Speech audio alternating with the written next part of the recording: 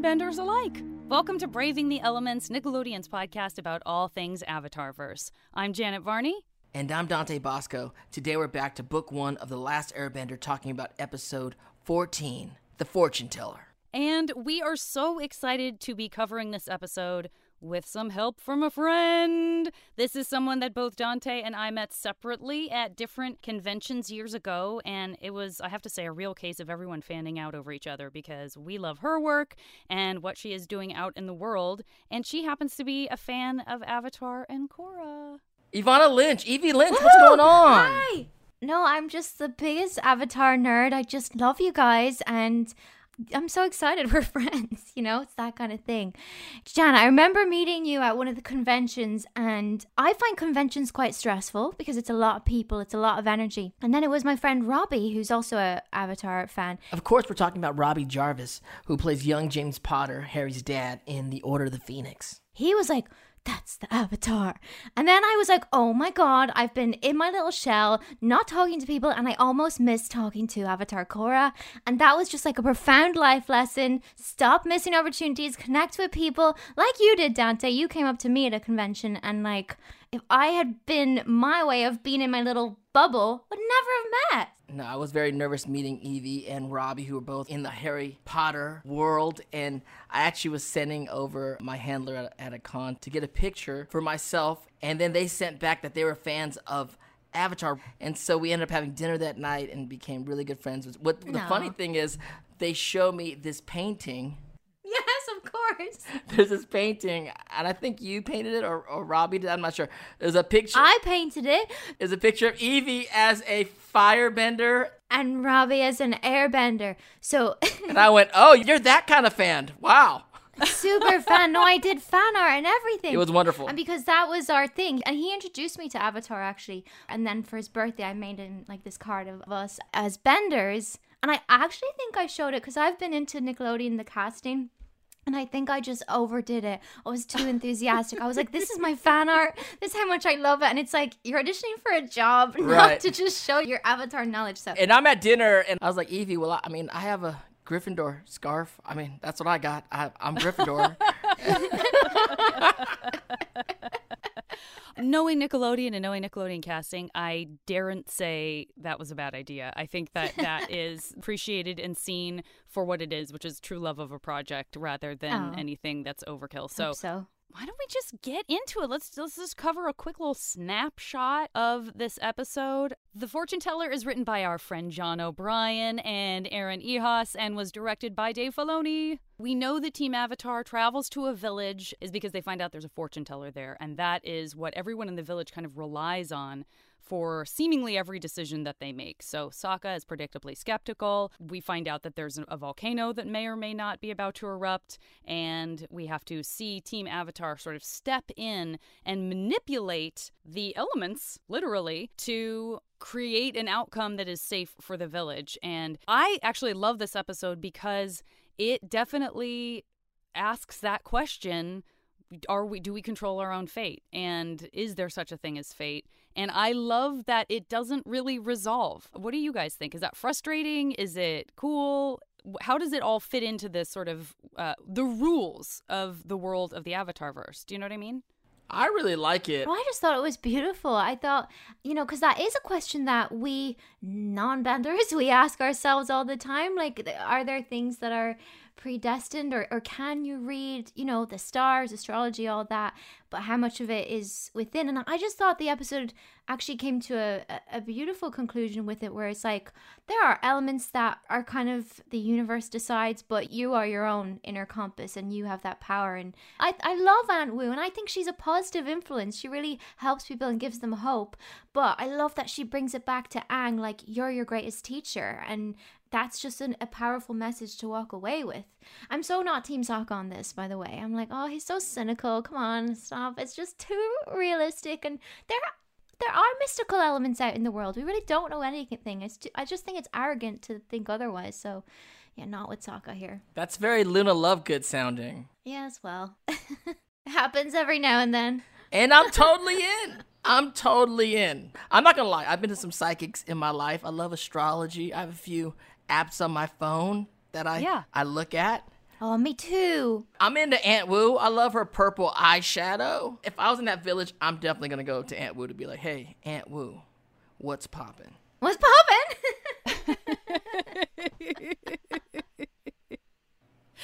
I do love when you ask characters what's poppin'. Okay, so I think we're all kind of coming at this episode from a similar place. Let's kind of get into it and how it begins. We see that it begins with that we got a fish that that has a very kind of a smug face. I don't know what's happening. I don't know if it's a catfish. It has those same little tendrils that Dante and I have already established we don't understand when they're on dragons. We're not sure what they are when they're on dragons. I'm not sure what they are when they're on catfish. Whiskers, tendrils, mustache. Is it a hybrid fish? I'm not sure. Is it just a regular They're all fish? hybrids, I aren't don't they? know. Not all of them.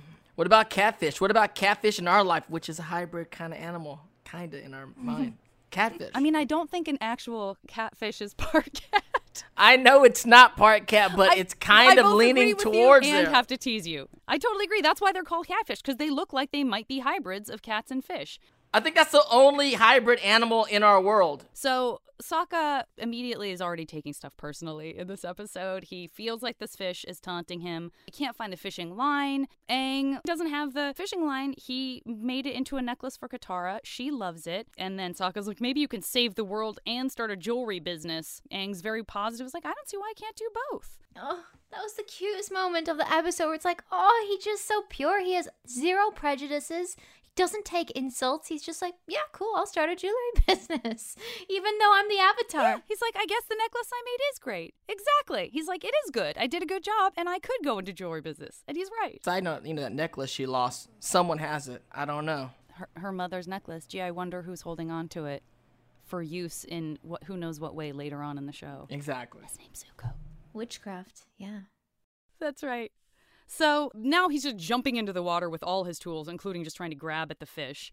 And Katara's like, how do I look at my new necklace? We have this beautiful fuzzy lens twinkle. It's like an Instagram filter that we see Katara in, looking very, very chic and very beautiful with her new necklace. And Sokka is kind of teasing as he's kissing this fish in the background. And Katara, thinking she's doing the right thing and defending Aang, but actually doing the absolute worst thing, right? Is like, stop teasing him, Sokka. Aang's just a good friend. A sweet little guy. Just like Momo. I wish you'd said nothing at all. That is not great, you know? He probably needed to hear it, though. Well, he is younger than her. He's much younger. As a younger guy, talking to older girls, definitely they talk to you like that, for sure. Like, you're the freshman talking to the senior in high school, and they're like, I'm not looking at you like that. You know what I'm saying? So it's definitely realistic. Yeah. So he's just handling that blow, and he goes up to this top of this rock. There's this noise. There's something happening. There's some kind of kerfuffle, and we find out that somebody is being attacked by a platypus bear. And my first thought when I saw that was like, oh, I would be in a bad mood too if I looked like a platypus bear. There's not a lot of dignity to being a platypus bear. It's not as fierce looking as a regular bear. He has a toothy beak. If you see a duck with teeth, that would be incredibly scary. Nightmare. It's a nightmare. So this guy, by the way, that he's attacking couldn't be less concerned. Almost seems to be enjoying it. Meanwhile, Team Avatar is just hurling advice at him. Hey, try this, do this, run away, play dead. And he's not listening to any of that advice. Finally, Aang just steps in. He airbends just enough to kind of push the platypus bear back. But the platypus bear is completely snarling. And luckily, our friend Appa, who we sometimes forget is huge, appears behind the platypus bear and just gives a real solid roar. And the platypus bear just quickly lays an egg in fear and crawls into the water to swim away. And Sokka is super psyched to eat the fresh, nice, warm egg out of someone's body. And an egg of an animal that big is crazy to think about a little bit. Like, I'm going to have a sunny side up platypus bear right now. But if I was hungry, I'd probably go for it. Hard-boiled or sunny side up. I think if you scramble it, your best chance is that you're going to be all right. Scramble. You wouldn't want to just warm it up and see who comes out? What little guy? I will say that in very short order, I think we will see some representation of the contents of that egg from what's about to happen in a few moments. Dante, why don't you tell us what does happen next? Now, Team Avatar wants to know why this guy was so mellow about the attack. And he says, but everything was already under control. Not to worry. Aunt Wu predicted I'd have a safe journey. The fortune teller of his village. And Sokka immediately protests. But the fortune teller was wrong. You didn't have a safe journey. You were almost killed. But I wasn't. All right, have a good one. As he leaves, he hands something to Team Avatar, saying, Aunt Wu said if I met any travelers to give them this. And then Katara likes the idea of seeing Aunt Wu, just as Aang opens up the package and it's an umbrella. And then all of a sudden, it begins to rain. Katara waterbends to keep the rain off. Sokka, for some reason, thinks it's a good idea to use the egg as an umbrella. I don't know why, but I did think at that moment, like, wow, it's going to really mess up his breakfast. But the egg slips and then breaks on Sokka's head. And then as the crew heads towards the village, Sokka keeps trying to prove that the so-called fortune teller isn't really seeing the future. And he's like, of course it rained. And Katara teases him, saying that if he admits he's wrong, he can come under the umbrella. It's going to keep drizzling. See? Not everyone has the gift, Sokka. And one thing I do want to point out is that in that quick early moment, Katara does waterbend the rain out of her way. She gets under that umbrella pretty quick. She just does it for like a little bit before she comes under the umbrella with Aang. And it's like, it's a cool little skill, but she kind of shows that she's really comfortable with Aang. She's really happy just being his friend, and she likes to connect, so she's not going to just show off her fancy skills for the sake of it. Oh, that's a really good point. He's a cute little boy to her. Oh no. I know what this is. This is coming from the deep heart of Zuko. I know that when he says Aang's a cute little boy, we all know what's happening. There is some Zutara rearing its head. How much percentage is Dante Zuko? That's a great question. You know what? I pose that to the listener. Let us know on social media, what percentage do you think of Dante is Zuko? Great question, Evie. It depends on the time of day. Time of day. All right. Well, what happens after Sokka once again be proven to be like very cynical and not willing to accept something? So after that, we see Team Avatar walking through the long wind-blown grasses, and then there's a snow-covered mountain in the distance, just ominously lurking there, like, oh, what's going to happen there? The village is just below it, and then they go through the village gates and they pass some turkey ducks along the way, which are, you know, they're all right. They're not my favorite character in the Avatarverse, but they're no interesting. Turtle ducks, right? They're no turtle ducks. They're no turtle ducks, exactly, or lion turtles. No. Yeah. And then they approach this cool building where a very cool looking guy in all black with white hair in a very cool style tells them that Aunt Wu is expecting them. And so Katara gets really excited. Sokka's not feeling it still. And they go into this little room with a screen and floor pillows. And then this little girl comes up. She has this crazy hair, big long braids that are sticking out from her head.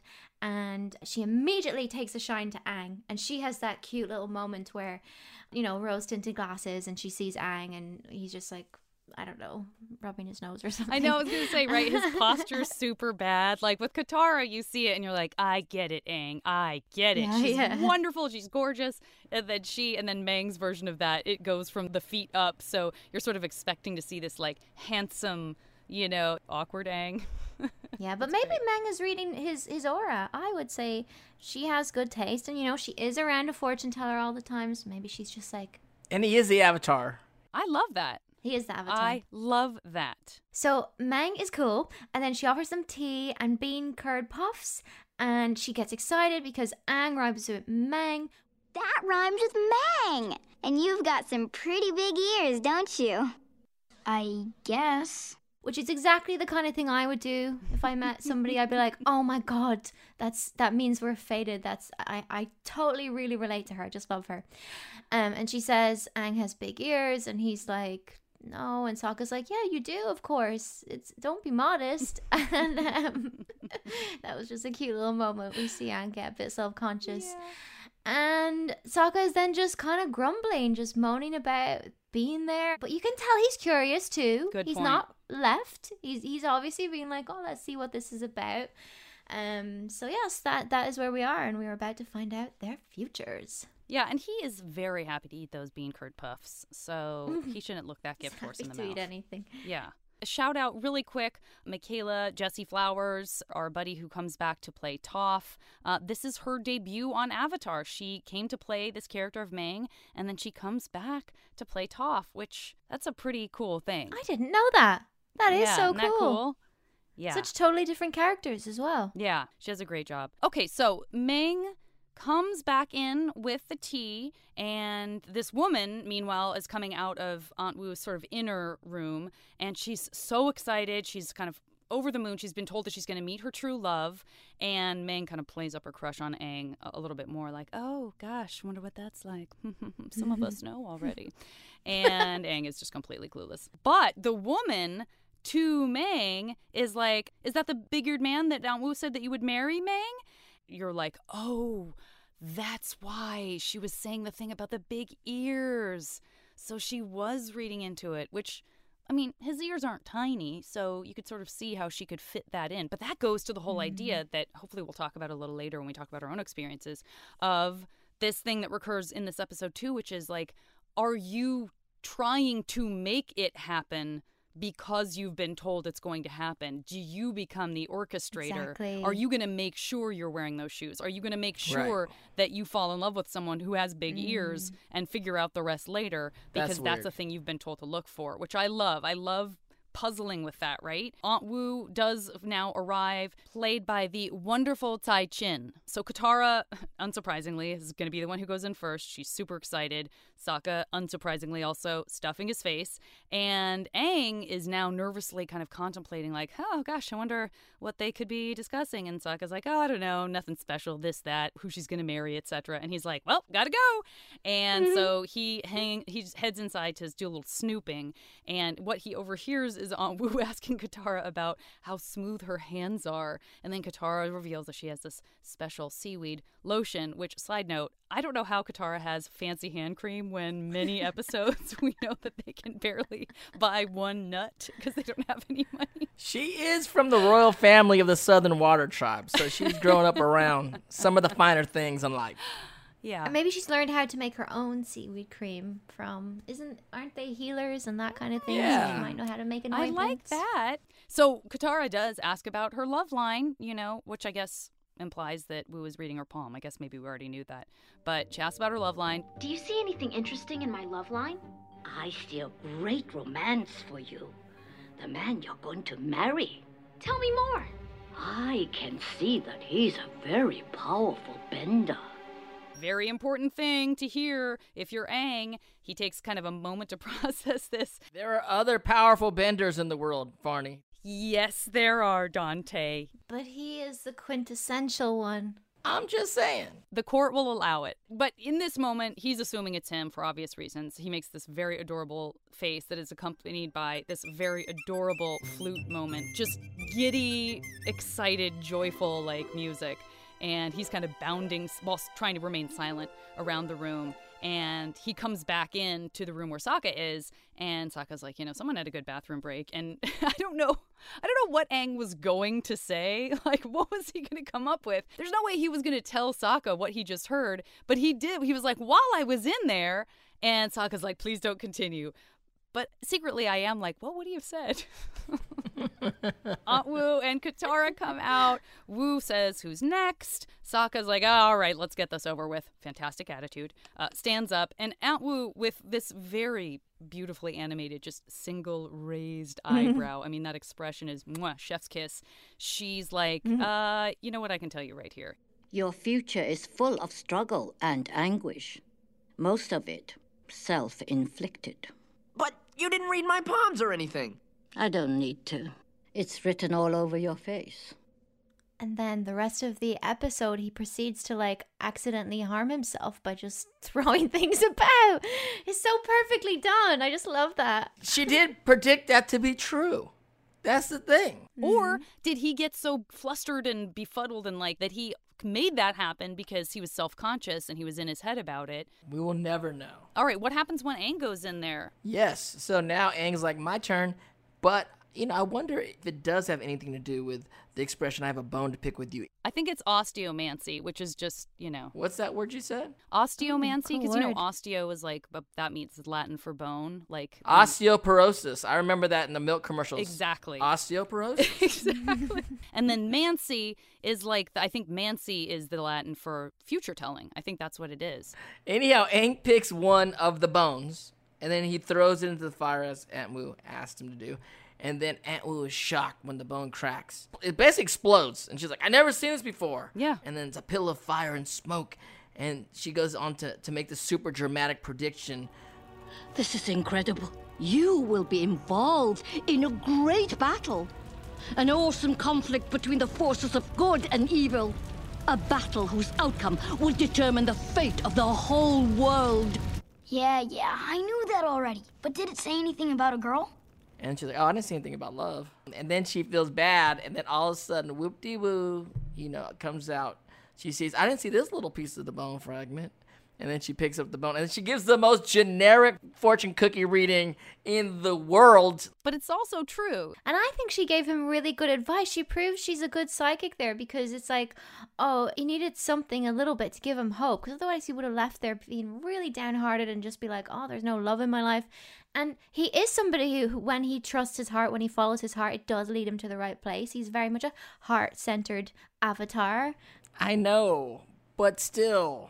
When you get that fortune cookie at the Chinese food restaurant at the end and everyone gets these like great fortunes and all this interesting things, and then you open yours and it says, do your work hard and you will succeed. And you're like, well, I don't care about that. Everyone knows if you work hard, you can succeed, possibly. But like, I want with the dragon and the hummingbird or something that's going on with the, like the girl with the waterbender likes me. You know what I'm saying? Like, can we get some more specific? But it's too specific that it narrows in too much, and then you'll manifest it or you'll ruin it. I've done that before with a psychic telling me I was going to meet some screenwriter, and then I told the screenwriter, psychic told me we were going to meet. He never contacted me again. So, I don't think it's good when you interfere with fate. First of all, a writer will just bring you a lot of angst in life. Not for a partnership, as in like we're going to work together. Oh. You're going to write something for me, aren't you? And I'm going to have a job. Anyway, so I think it's really good. No, but I mean, it's not a good reason to be turned off by someone. I think that's adorable. If it was Sokka, though, if he was that kind of person. But actually, you know what? I wouldn't want to work with him. That's right. If he was going to be that turned off by something, like, that's probably not a partnership that's meant to happen. What have the experiences, Dante, that you've had been like when you go see a psychic? I live in L.A. It's a hotbed for psychics. And I've dated girls that are very psychically inclined. So I've wound up in the chairs of psychics. And I've gotten tarot cards read, and I've got palms read. I've been in Hawaii. There's a very Aunt Wu woman in Hawaii, very, very famous psychic named Lan Vo, who I've been to, told me some very interesting things that actually wound up with me getting a tattoo. So that's how serious I took it in the moment. Hello! Didn't know this. And what about you, Evie? Have you had those experiences, and did you feel like, oh, this person was right on, or? So I don't see psychics very often, but there's one lady I see maybe every 6 months, so twice a year, and she's amazing. She lives in London. She's really great visually. She very much reads energies of people. She doesn't really tell me the future, but she reads energies of people. But anyway, I saw her today, and I literally had a moment like Aang, where she kind of told me all this great career stuff, just like all this stuff coming up, and then at the end I was like, but should I text him? My mind is blown. But wait, you saw her today on the same day that you're recording The Fortune Teller with us? Yeah. I love this. I know. Beautiful. It just worked out. I like them. I find them really good. Just things that I'm working on, like spiritually, she'll notice the growth and be like, you should be reading this. Or she might be like, this person is not for you. They're quite negative. And things like that. It's just guidance and I love it. How about you? I love fortune tellers too. I totally get that. If it's a tool that helps you, that genuinely helps you not know yourself less, but know yourself more. Yeah, like an affirmation tool. Exactly. That person is helping you be in tune with yourself and rely on yourself and your feelings using outside tools. And I think that's marvelous. Let's take a quick break. Ivana and I will try to get Dante to tell us what his tattoo is offline, and then we will come back with more of The Fortune Teller. All right, we are back, and yeah, he did tell us the story, and maybe someday, dear listeners, maybe someday. Evie's going to take us next into sort of what happens after the gang has just seen Aunt Wu, and they're all sort of processing what happened, right? Right, so we leave Aunt Wu's and we head down the street, and Sokka is still like, this is all bogus. I mean, bear in mind, he didn't have a good reading, so why would he want to believe it? And Katara and Aang are like fully convinced, and they're like on that high, that post-psychic high, when you're like, oh, life is good, there's good things coming to me. And then Katara tells him he's going to create a horrible life for himself, and Sokka protests, and that's when all the misfortune starts, and it hits him in the head, and it's like, uh-oh, it's already happening. Katara asks Aang what Wu told him, and he says, some stuff, you'll find out. And then the gang comes across some villagers in the central courtyards, and they're all staring at the clouds. What's with the sky? We're waiting for Aunt Wu to come and read the clouds, to predict the fate of the whole village. That cloud kind of looks like a fluffy bunny. You better hope that's not a bunny. The fluffy bunny cloud forecasts doom and destruction. Do you even hear yourself? The cloud reading will tell us if Mount Makapu will remain dormant for another year or if it will erupt. Which seems like a dangerous game to be playing based on clouds. This is where you're like, okay, maybe we do need a bit of Sokka's common sense here. Mang is still trying to flirt with Aang, and she's like, don't you think that cloud looks like a flower? Huh? Sure, I guess. And then he actually shoves her out of the way, and he points it out to Katara. That's not nice. And she's not listening. Oh, it's like a Shakespearean love story, isn't it? Everyone's just, their affections are all crossed, right. Star-crossed lovers, isn't? Yeah, it's just all going wrong. Anyway. Can't be happy. Exactly. Anyway, Aunt Wu then begins to read the clouds. Bending Arrow Cloud. Good crops this year. Nice big harvest. Darn good news! Wavy moon shape cloud. Let's see. Gonna be a great year for twins. Yes! And a cumulus cloud with a twisted nub coming off the end of it. The village will not be destroyed by the volcano this year. And then Aang has this precious little moment. He's so brave. He's so just like, again, pure, open-hearted. And he goes up to Katara and he goes, I like you, but more than normal. And Katara just doesn't even hear him. And yeah, it's painful and relatable. And oh, Aang is just such a sweet little boy. See how you said that, Evie? Just a sweet little boy. Adorable little boy. Oh. I think the world needs more sweet little boys. I agree. I'm just pointing things out to the jury. That's all, Janet. That's all. As the judgment on Zutara continues. Yeah, I don't know about you guys. Well, I remember watching this episode for the first time, really having that like heart in my throat moment when he says that. Kind of knowing inside, like, I hope that this isn't just leading to abject rejection, because he's already sort of experienced the sort of light-handed rejection that Katara has already given him, but really saying something like that, that's so from the heart. You gotta shoot your shot. Although we can see from the outside looking in, I mean, not the right time. I mean, I don't know about you, but I've been on both sides of that. I've been on the side of liking someone who didn't like me that way and telling them and having to be told back that they didn't feel that way. And I've been on the side of really like caring so much about someone and having them tell me that they felt deeper or in a different way, and you just feel terrible that you don't feel the same way. So it's just one of those heartbreaking, so awful being on both sides of that, really. And so to me, it was such a relief, because we all know what she would say. She's already said it. You know, she said she doesn't think of him that way. Yeah. So it's a relief that she doesn't hear him, because that buys some time, right? Absolutely. And now we're back at Aunt Wu's. Obviously some time has passed, but Katara has gone back there. She cannot let go of this idea that Aunt Wu just has the answers to everything, right? I mean, it's so tantalizing to her. She says it from the very beginning of the episode. She's like, wouldn't it be nice to have some insight into your future? She has clearly just grabbed onto that, and it's only gotten stronger and stronger because Aunt Wu has given her all this information. It's very positive. She's excited about it. And so I think it's great because she sort of represents that part of us who feels that sense that the villagers feel of, well, gosh, I'm just not going to have to make any choices anymore. I guess if everything's predestined, I'm a worrier. Maybe I'm anxious. Maybe I have trouble making decisions. This person will just tell me every decision I'm going to make from here until the day I die. Great. She's into it, right? But quick question on just a foreshadow report. She does talk about Katara's kids and great grandkids in the fortune, and I was wondering, because I'm not very well versed in all the Korra, we're not there yet. Does any of that fortune come true? We don't know yet. You know you're Korra. No, because that would be Tenzin's kids, and they haven't had kids yet. Oh, that's Tenzin's kids. I don't think it is true. I remember that moment, because didn't she say you'll die peacefully in your bed after your third grandchild? But doesn't she have more than great three grandchildren? Yeah, it would be like Janora's kid.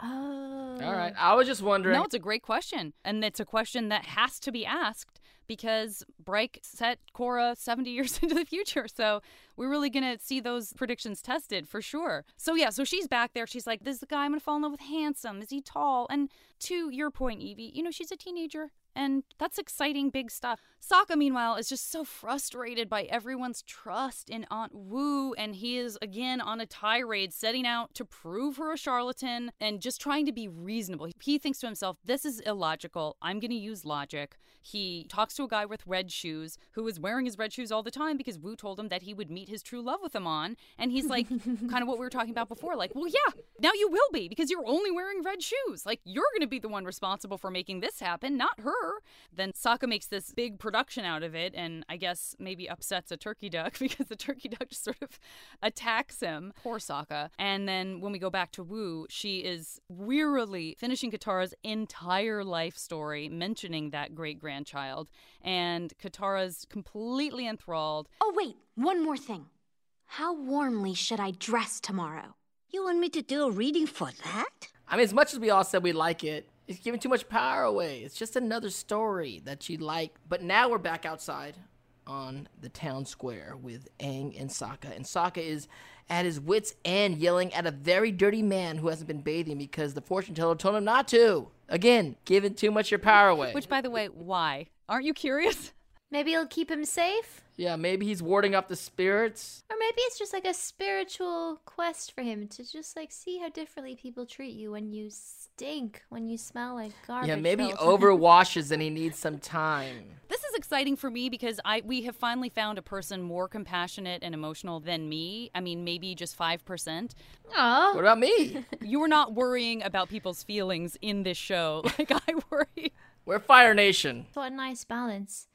But you know who the dirty man reminds me of in this episode? What? In India, there's like these, I think they're called babas, and they're these guys who just do these crazy spiritual quests. Like there's one guy, he just has had his arm in the air for like decades, and it's just wasted and withered, and it doesn't work anymore. And it's like, why would you do that? But it's a spiritual thing. He's just testing himself and his connection to the divine. So I don't know. It reminded me of the smelly man here. Maybe that's what she's like. You're here on this earth to go deep and to understand just the purpose of life. And to do that, you have to just be a social pariah. I love that. And I will say he seems fairly blissful. Yeah. If finding Zen is being in the flow and finding bliss, he's doing all right. Exactly. Enlightened.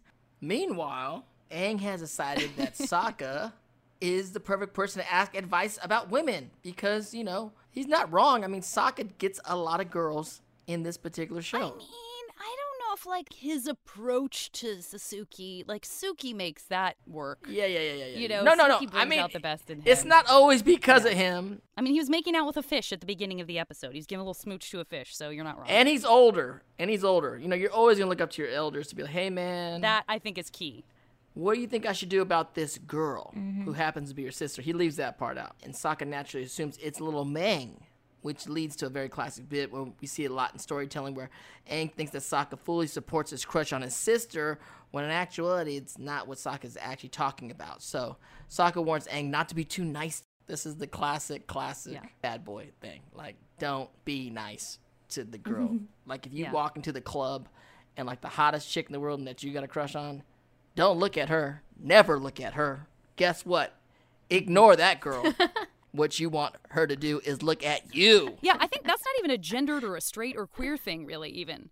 I think that's something that a lot of us do think we need to do. And sometimes it's game playing, and sometimes it's really finding that balance, because it's true that you maybe shouldn't put yourself out there, because you do need to have this sort of inner core of strength that's like, hey, I'm doing okay with or without this person, but I'm interested, versus, hey, if I am a bully to this girl or this guy, maybe they'll like me. Probably a little oversimplistic to say just act like you don't care. I know. I think also secure people, you don't need to do that thing. But that whole thing of the nice guy, like, I don't know, Janet, if you feel that, but like when I was a teenager, definitely that wasn't the most attractive guy. It's like, oh, my mom would love him, but there's no excitement. There's no spark, because it's like, you're giving me too much. That makes me feel all this responsibility and like almost smothered. So I connect to it, but I also think it's an immature way of looking at it. They don't need to play those kind of games. The moment you're playing games, you're already at a disadvantage. You're out of the moment. Yeah, it's artifice. That's a good word. She uses so many good words. But nonetheless, this is advice given time and time again. Old man Sokka gives it to young man Aang, and then what happens is young Mang comes and talks to Aang, and then Aang ignores her, and Sokka's like, "Damn, he's good. He's real good." Fast learner. Yeah. Spoiler alert, he was already doing that. He changed nothing. He's not applying that to her, Sokka. This is a thing that sometimes the girls you ignore just are into you. It's real. It's very Shakespearean too, like you were saying, Evie, right? This is like Midsummer Night's Dream or something. It's true. The girl you're ignoring does like you sometimes. Yeah. It's just weird how that works out. It's strange.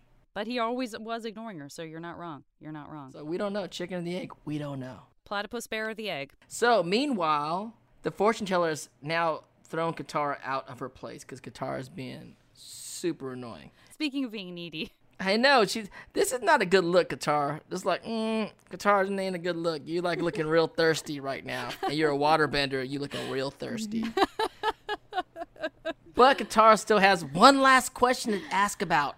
Should I eat a mango or a papaya for breakfast tomorrow? Papaya. Oh, I hate papaya. We're just like, why did she ask her? I know, like, what? But then Aang approaches, and then guess what? She dismisses him. And he's in love with her, so it kind of works both ways. Anyway, so he tries to act like he doesn't care, and he has this nice, long, silent moment with the turkey duck is back. A lot of action for turkey duck in this particular episode. And who breaks the silence with a quack. The turkey duck doesn't get a lot of love in the Avatar verse. Turtle duck, a lot of love. Turkey duck, not much. So, but this episode, a lot of screen time. The fortune teller is his time to shine. Turkey duck. That's right. What happens next, Evie? I mean, I think the most important question on everyone's mind right now about the outcome of this episode is, will Katara get the papaya? She does get papaya. She dutifully goes and with a sad little voice says, for a papaya, please. And then Aang appears next to Katara with Momo. And there's like a soundtrack like the Pink Panther or just some spy movie. And he's really trying so hard to be aloof. He's like, oh, hey there, just hanging out. And it's just so not Aang. It's just so not Aang. It's just so not working for him because he is somebody who lives with his heart on his sleeve, and it has worked for him up to this point. But anyway, Katara moves on again, and he's just like, oh, this is not my style. And then he sees the woman from earlier, and she's just met her true love because he's given her the panda lily that she was promised by the fortune teller. That idea just grips Aang, and it is so much more on purpose for him. It's so much more his energy, I feel. And so he's like, because, he is into romantic gestures and just, saying how he feels. So he's like, let's climb the mountain. And he gets Sokka to climb the mountain to get a panda lily for Katara. And Sokka's like, still not into this. He's like, even Aang has been brought into this whole Aunt Wu craze. And then they make it to the top of the mountain. And Aang plucks his beautiful little panda lily. But things take a turn here because they look over the peak of the mountain and they see that the volcano is about to erupt. And then you see the panda lily just disintegrate into ash. And just stuff is going down. And basically, it's time for Sokka to take the reins here. I have so many thoughts about this. Watching Aang go through this is somehow, it's painful, but it is a lot more painful to talk about. I'm like, everything we're talking about as I'm listening to you describe Aang getting excited, it's like, oh, honey, that wasn't even her prediction. Again, we felt that. It's like, oh, look, these two people over here who were entirely separate and unrelated to us, they're having their experience. But if I could just mimic it enough, maybe Katara will respond to a panda lily. It's like, oh, you're just trying anything. Like, it just breaks my heart. Do you know, this is one of my favorite things about the show and about Aang's journey. Like, he is so wise and powerful, but he struggles in, like, human matters. And he does have to go through these silly little human problems to find out who he is. He just doesn't have it all figured out. And I just love that. I love the hero's journey part of it and how he does grow through these things. Oh, absolutely. And like Monkey Otso said, he has to be, it's so important for him to experience being a child and being a person as it is training to be an avatar, because that's exactly like what you're talking about, is moments like this that it has nothing to do with whether or not you can go to the avatar state. You still have to navigate the world as a human around humans that you care very deeply for. And so he has to go through these experiences, and it's just wonderful, but it's hard because you feel protective, you know? I also thought at this moment, why as a people do we keep building villages by volcanoes? Like, why? As soon as there's a volcano in the vicinity, hey, Evie, Barney, let's move. We can't. I mean, unless you're firebenders, then we're cool. With firebenders, like, whatever. Fire's whatever to us. But for most of us around the world, like, if there's a volcano nearby, I think we should move. Let's build this village somewhere else. But no. Would that it were so simple, my friend. That panda lily does not stand a chance, because we are talking about a serious problem here with a very burbling, very hot-looking volcano that seems like it's ready to go. What are we going to do? What's going to happen? Let's find out right after these messages. This episode is brought to you by Aunt Wu's Bean Curd Puffs. Come for the fortune, stay for the puffs. Even the doubtingest mind won't be able to deny their future of loving Aunt Wu's Bean Curd Puffs. No bean curd puff is beanier, curdier, or puffier. Accept your fate. Buy Aunt Wu's Bean Curd Puffs today. We already know you will. So Sokka needs to take control of this situation. Now we are at the point where it feels to all of us, this is a problem. She has said nothing bad is going to happen. We are seeing that something bad is going to happen. Sokka must be right. We have got to get working on this. Everybody thinks they're safe. What are we going to do? We got to warn them. So they fly down to the village on Aang's glider. They get to the fortune teller's place. They get to Aunt Wu's place. There's Katara standing outside complaining that Aunt Wu's not going to see her. This is a great little funny moment, which is, again, that thing that this show does so beautifully where it breaks the tension, where she's like, "Can you believe she won't let me in? And after all the business I've given her?" But she doesn't even charge. You really can't argue that. That's a very bad argument. Meanwhile, the volcano is spewing out smoke. Everyone! That volcano is going to blow any second! Aunt Wu was wrong! Yeah, we know you don't believe in Aunt Wu, Mr. Science and Reason Lover. They're still unperturbed. It's like a whole bunch of guys being attacked by the platypus bear, right? They're just pretty cool and pretty zen about it. Now Katara is on board. She's like, okay, this definitely is a problem. Aang literally like bounds up onto the rooftops and is just begging them to listen. And meanwhile, Sokka ends up getting into this argument with this guy who's like, "Can your science explain why it rains?" And Sokka's like, "Yes, it can!" And still nobody takes any action. But it seems that Aang has got a plan. He lets Katara and Sokka know he's got something in mind, and he's going to need Aunt Wu's cloud reading book. Dun, dun, dun. And now, Aang has now snuck into Aunt Wu's room. He does a lot of cat burglaring in this particular episode, and he's pretty, I guess, for Airbender, you got a lot of that cat burglar skills. But then suddenly, Mang is behind him. Right? And she confronts him about not liking her. But it becomes actually a very sweet exchange between them. You don't like me, do you? Of course I like you. But not the way I like you. Oh, I guess not. It's okay. It's just really hard when you like someone, but they don't think of you that way. I know what you mean. And then Mang's like, I can see why you like Katara, the waterbending girl. And I know, it's kind of like, it's such a cute scene. I love that about Mang. It's like, she's going to be a great partner someday, because she immediately just jumps to, I will be on this adventure for you, even if I'm betraying my employer and may get fired. That's the kind of ride or die I want. Me and Aunt Wu go back many, many years. I'm only 7. I've known her since I was 2, but guess what? I've known you 2 days, and here's her book. Because I like you, and you don't even like me. You don't even like me, but here's the book. It could be argued that this all is meant to be. It could be that she's an intuitive person, as Evie pointed out. Could be that she intuits that, this is all happening.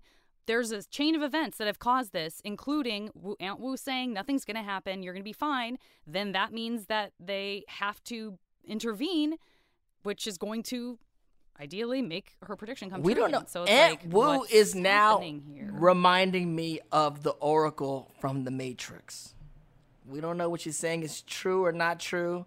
They also even got a little likeness about each other, kind of like older women with gray hair. Like, Aunt Wu's the Oracle. Except the Oracle tells Neo he's not the Avatar, so to speak, that he's not the one. And Aunt Wu seems to think that, he's the one. Right, right. Let's get back to the Avatar verse. So, now he has the book. And now we cut back to Team Avatar on Appa, where they reveal they are going to basically cloud bend into shapes that will cause the fortune teller to understand the volcano is going to erupt. Which actually is amazing when they're like, you're a water bender, I'm an air bender, let's cloud bend. And I was like, that's cool as heck. Yes, indeed. And so they start doing this cloud bending, and it seems to work. Team Avatar explains the plan in the village, and then they dig ditches and earthbend to try to stop the flow of lava that's going to be coming down. The volcano begins to erupt. They're trying to evacuate people. Then the ash floats through the sky. Lava melts the village gates. There's too much. And then Team Avatar uses everything in their disposal to try and stop it. And then all of a sudden, Aang, our Avatar friend, just does some amazing airbending. Like the best airbending ever. Basically building a dome of air around the village, stopping the lava mid-air. And like Sokka just kind of takes a moment and observes how powerful of an airbender he is. And then he even says it like, wow, he's a powerful bender. And this is the exact same words that the fortune tellers describe to Katara's true love, which of course Katara has that, epiphany, like, oh, she has that, she watches it and wonder, so I suppose he is. But you could argue, Varney. Epiphany? She's influencing her mind right there. No? Evie? Varney? Anybody? I don't know if I'd go that far, but I would say I was like, oh, Katara sounds disappointed. Oh, well, that's a great point, though. It's so open-ended. We could, every one of us could read something different. Really, Mae Whitman, shout out, obviously, to the amazing and amazingly busy and successful and wonderful, and we love her, Mae Whitman, who really threads the needle on that, because you could hear it as, oh my gosh, I'm realizing something, or you could take it, just like you said, as a sort of like, oh, I suppose he is. Yeah, it's a little bit of womp womp, because at the moment, obviously their relationship grows into something, right? But she doesn't have attraction to him right now, and she was picturing someone tall, dark, and handsome, not short, bald, and and she's just like, oh. So then the danger is past. The villagers meet back in their now protected village, and Aunt Wu admires their sneaky work that they did, and I like that. She's not like, how dare you enter my house. She's all like, cool, the fates made this happen. She's chill. And then the villagers point out that, ultimately her prediction was actually right. The village was not destroyed. Sokka is about to bust a vein. He's so angry. Which, at this point, you're like, okay, fair enough. They are just a bit too devil may care.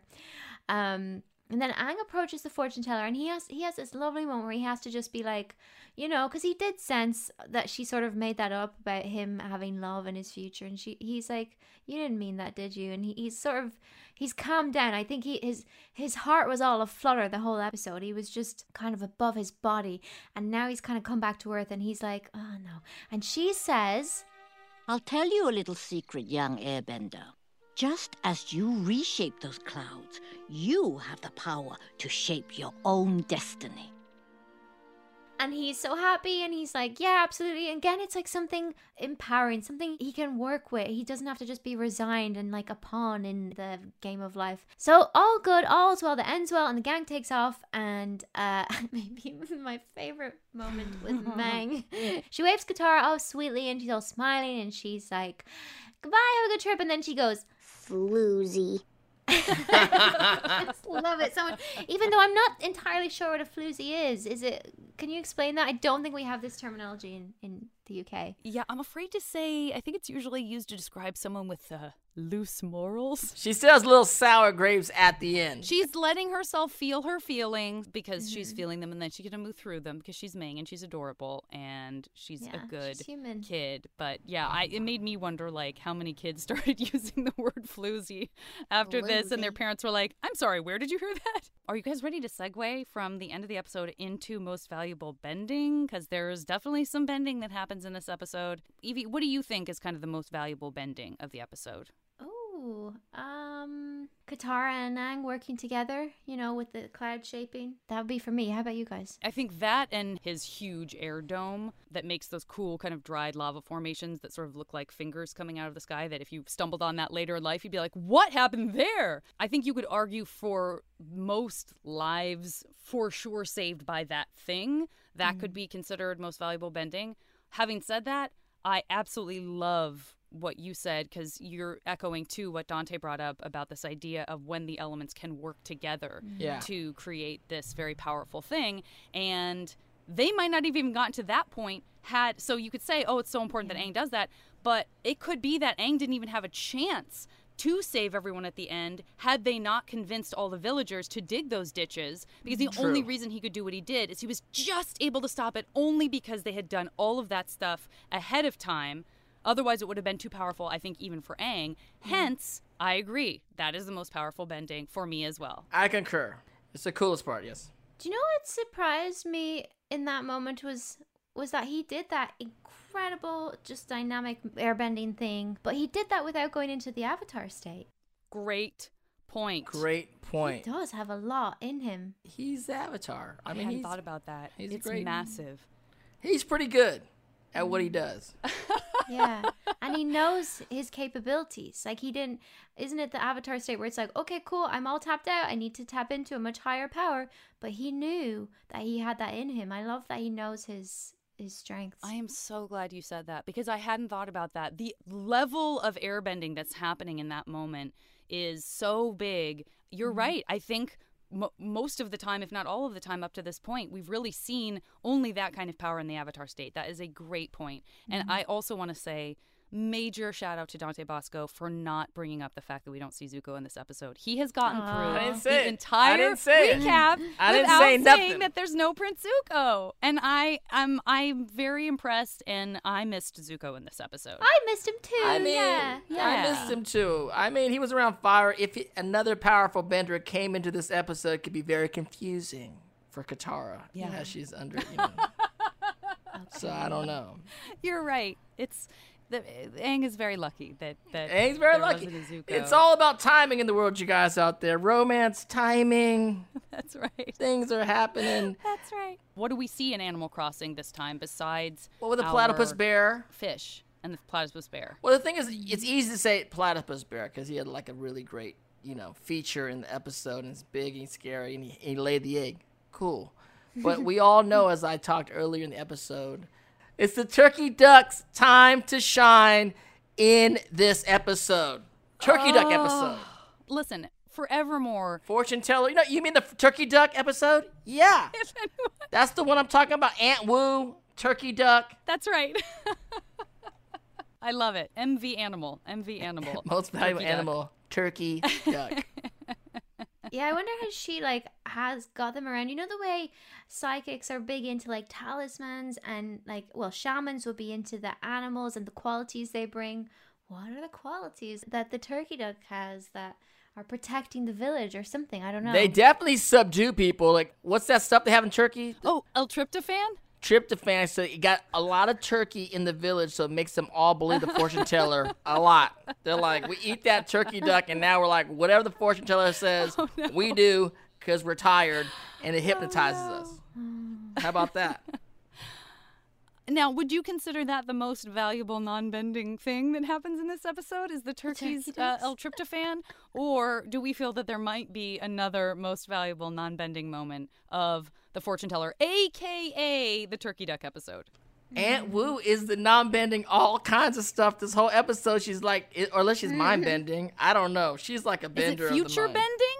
Is it aura bending? Oh, future bending. It feels like it's in this place in between, right? That it feels like a power. We don't see it necessarily take up energy, the way that Brian and Sifu Kisu talked to us about on the podcast, about feeling like that's an extension of your body and your breath. We don't necessarily get that feeling from Aunt Wu. So perhaps it is more of a passive gift, but a gift nonetheless that maybe we wouldn't call bending. That's a really good point. Right. Trying to think if there's anything else that really stands out. Evie, can you think of anything? I would say Sokka trusting his gut when they get up the mountain and see that the volcano is about to explode. He doesn't go, "Ha, told you." He snaps into action and he's like, "Great, right, let's do what we can." And he is really secure in his ability to plan and to protect people, and he does that. And I just think he does that so excellently. And it's like, you do need those people. You do need people who are a bit skeptical and who will put their own instincts before any of the magical woo-woo stuff, So I think, and I was impressed with his maturity to not be like, "There you go, I was right." I don't think he did that once. I think he got frustrated, but I don't think he rubbed in people's faces. Yeah, it's almost like the person who's frustrated and cynical, but they don't want to be right. Like, they know they're right, but they don't want to be right. And then when they're right, they're sad that they're right, and they need to go straight into fixing mode. Like, okay, I didn't want to be right, now I'm right.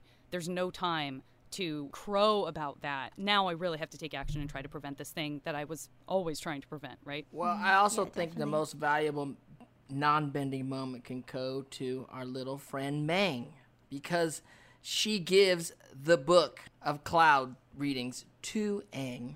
No bending involved, but it saved a lot of lives, and she did it even though she got dissed by my dude. She's like, "I like you, but you don't like me.